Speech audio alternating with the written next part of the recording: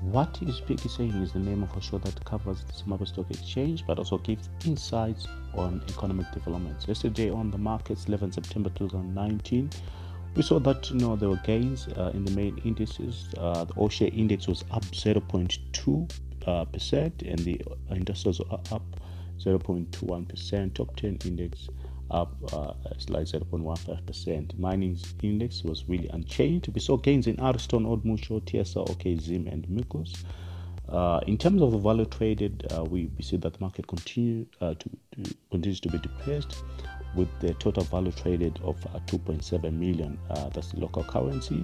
Most of the trades were concentrated in your Delta. Also had big trades in Old Mutual as well.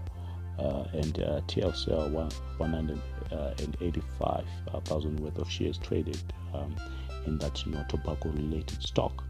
In terms of the market capitalization, it remains below 2 billion USD at 20.8 billion Zim dollar. So it really shows you that the market is quite depressed there. In terms of the fallers, we saw losses in PPC, Simbisa, Citco, Econet, and Padenga. So really those were the major highlights on the markets yesterday. But the major concern, of course, is how the monetary authorities are going to deal with the exchange rate. We see that there's an increasing gap between the interbank and the parallel market rates that we're seeing, widespread shortages of basics and even fuel. So really the main event is going to be the monetary policy statement that's going to be announced soon.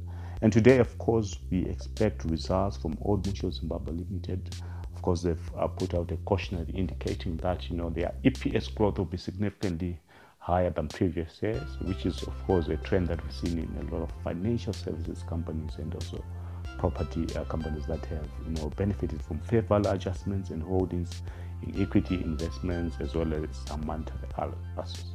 Otherwise, for more insight, stay plugged in on www.piggybankadvisor.com. Make use of the nuggets, make use of the research lab, as well as tuning in on what is Piggy Saying. Otherwise, stay tuned, stay plugged in.